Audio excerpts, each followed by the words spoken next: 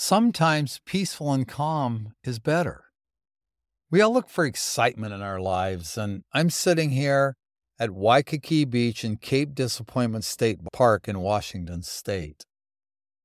It's strange because this is one of those places that get explosive waves hitting the cliffs, and they backwash and hit the waves coming in and get these spectacular plumes that come up. And sometimes the sun and everything, the color is just unbelievable. You come out to this parking lot sometimes, and there'll be 40, 50, 60, even 100 and more photographers here all set up, and you can't find a parking place.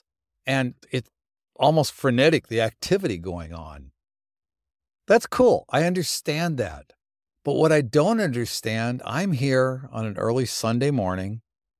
The waves are low. They're peaceful. They're lightly splashing up against the cliffs. I'm the only person here in a place that if the tides are high, if the tides are right, this place is so packed you can't even find a parking place.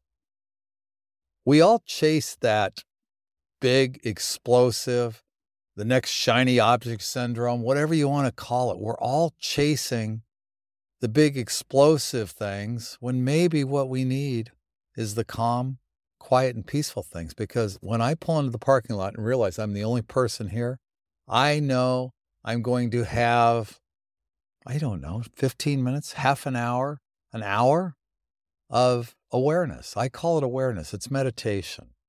To me, meditation is awareness, and that's what I am. I get to sit and be aware and savor the beauty of this place. I mean, we've got a lighthouse up on the cliff. We've got eagles soaring overhead. This is one of the most beautiful nature spots on earth, but it seems like for people to come, you have to have the spectacular. Suggestion: stop looking for the spectacular and start looking for the beauty, the peace, and the ability to be aware. Your life will change.